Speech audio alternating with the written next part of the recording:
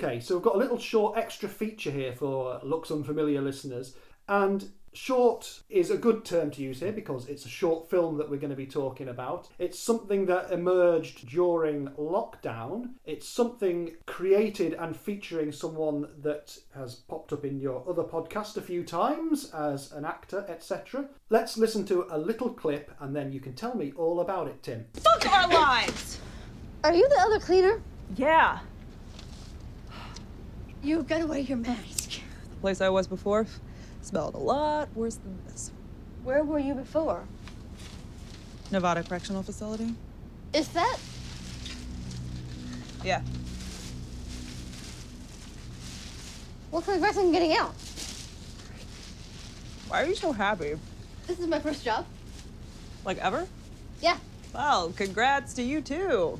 Thank you. I was wanting a job for a while now, but I was nervous to leave Harrison House. What's Harrison House? Where I live and take classes and hang out. Wait a minute, so you would rather be here doing this shitty job than getting to just, like, hang out? Yeah.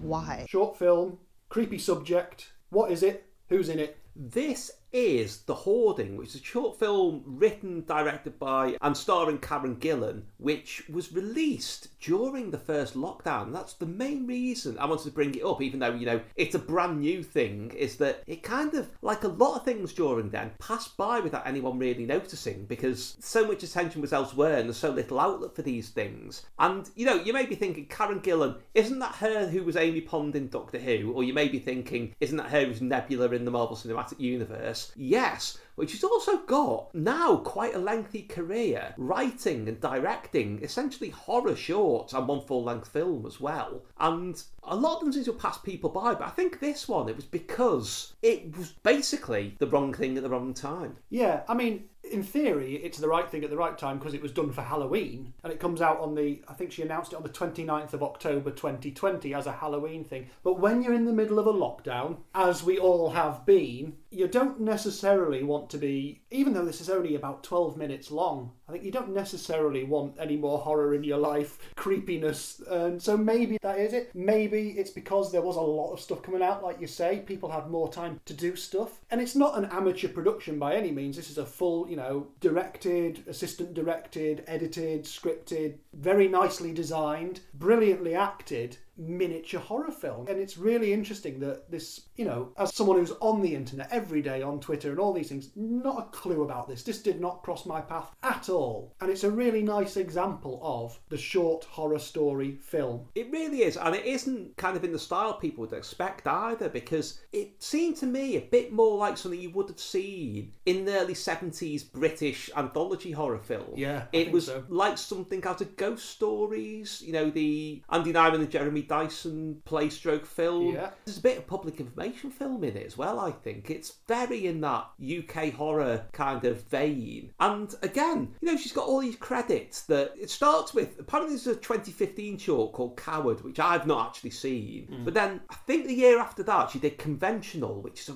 really twisted story starring her as an ageing scream queen who's had kind of botched plastic surgery, and the validation that she needs from her fans from her old roles kind of comes to dominate her in a really disturbing way. Then The Party's Just Beginning, which stars Lee Pace, who obviously was one of her co-stars in the first Guardians of the Galaxy film. Yeah. Which is a really... I don't recommend watching that if you're easily triggered. It explores some very dark themes. That's more of a psychological horror. Then you get this, and it is a shame that, you know, like you say, I think the fact of what it was and when it was, because it came out almost exactly the same time as, ironically, a Marvel series called Hellstrom, which very few people have seen. I mean, it's on Disney Plus now, but still nobody's watched it, which is about Damon and Anna Hellstrom, who were two Marvel characters who were essentially the Devil's Children. And originally it was going to be an anthology series called Adventure into Fear, which they scaled back because they knew the Disney Plus deal was coming up, so they just did the story with the Hellstroms in. I honestly think, because that got such a drubbing when it came out, that people were like horrored out. They didn't want something about these two disturbed people with a possessed mother. So, yeah, it's a hard sell. I think, you know, it was part of that. But also, also, it's the fact that so many other people who didn't normally do creative things were doing things more directly aimed at entertaining. You know, I'm not begrudging any of this at all, but the people who are stuck at home. I think a lot of things got overshadowed. I mean, there were some runaway successes like Tim's Twitter listening party, things like that. The smaller scale things like, I was really addicted to Lucy Porter and Justin Edwards did a podcast called Plenty Questions, where basically it was just a set of general knowledge questions every morning. And that really kept me going at some points during lockdown. But a lot of regular things kind of like fell by the wayside. I mean, this is very egotistical and self-aggrandizing to say, but a lot of things I did during that time, randomly, just because of what was happening when they came out, didn't get much traction. You know, I sometimes think about doing a kind of post about, here's what you might have won with things that didn't take off, but I just feel that would be a bit much. But things like Talk About It's Good Except It Sucks, my Marvel podcast, The One, on Guardians of the Galaxy with me as the guest, did very little, and I don't think it's because I was the guest. Well, I don't know. But it does remind me as well of one sort of real weird benefit of that whole time was, you know, when cinemas reopened for a couple of months and it had to close again. Yes. And as well as sort of reshowing old things, like I went to see both Terminator films and Total Recall and a bit of an army theme to what was coming back out. But as well, it stuck out loads of films that had clearly been on the shelf for a couple of years. Things like Dream Horse, which is a true life story about some people who bought a racehorse that wasn't expected to win and it did, which was quite charming. The Last Letter from Your Lover, The Broken Hearts Gallery, Off the Rails, which got a real critical battering, but I really liked it. It's about a group of university friends who reunite as kind of, you know, bitter 40-something divorcee women to recreate a road trip that they never completed because they fell out when they were actually originally on it as students. Rare Beasts, Billy Piper's film, which I really, really liked. The New Mutants, which maybe the less said about that the better. That kind of felt to me a bit like when I used to go to, there was a cinema club in Liverpool in the 90s called the 051, which would show the films that weren't getting, you know, in the big cinemas. So things like The Young Poisoners Handbook, Love Jones, Cold Fever, which, you know, people are saying they're just names now. Well, yeah, but to me and my friends that went to see them, they were really important films. And it felt a bit like being back there again. And I kind of wish I'd seen The Hoarding under those circumstances. Would love to have seen it on the big screen. Yeah, because she's distributed it via YouTube, essentially, unsurprisingly, given the conditions and, you know, the size of the film, because you can't just put a 12-minute film into cinemas. It just doesn't happen, really. But yeah, I think it would have worked well in cinemas.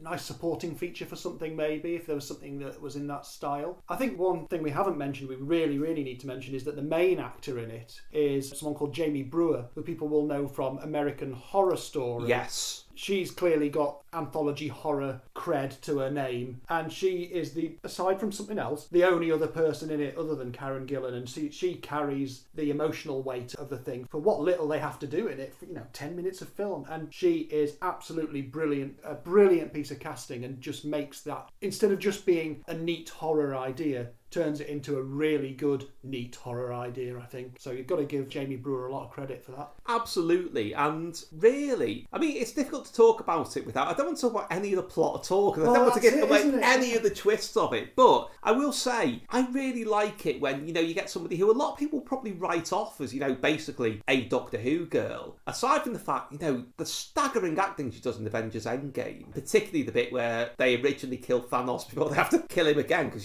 he is Nebula's father and so. But the fact that, she's clearly got this interest in horror and in varied styles of it as well, has learned how to write and direct. And I think you should applaud people doing that. It should be given more of a platform, really. Definitely, given that we live in a world where, as I find all the time, there's politicians that think they can write history books and they don't actually do any research. We should champion the people who try to do things and are able to, over and above the people who tell you that they can do things. Creative people who put the effort in to do other creative things, I think, are very important people and need to be celebrated. There's too often a tendency to shout at creative people, stay in your lane, I know you as an actor, you can't possibly now be a director. But very often we end up with really good results. Not always, but a lot of the time. And, give people a chance, for heaven's sake. You don't have to watch it if you don't want. But you should watch this. And you should watch it at Halloween, because that's clearly when it's intended for, and it would fill a good 10 minutes in your next Halloween party, I reckon. Watch it instead of Ghostwatch. Or watch it immediately before Paul Daniels going, now, I'll just go in as Iron Maiden, you might like it, not a lot. And then he turned up after Monty Python going, ha-ha, fooled you. Oh, the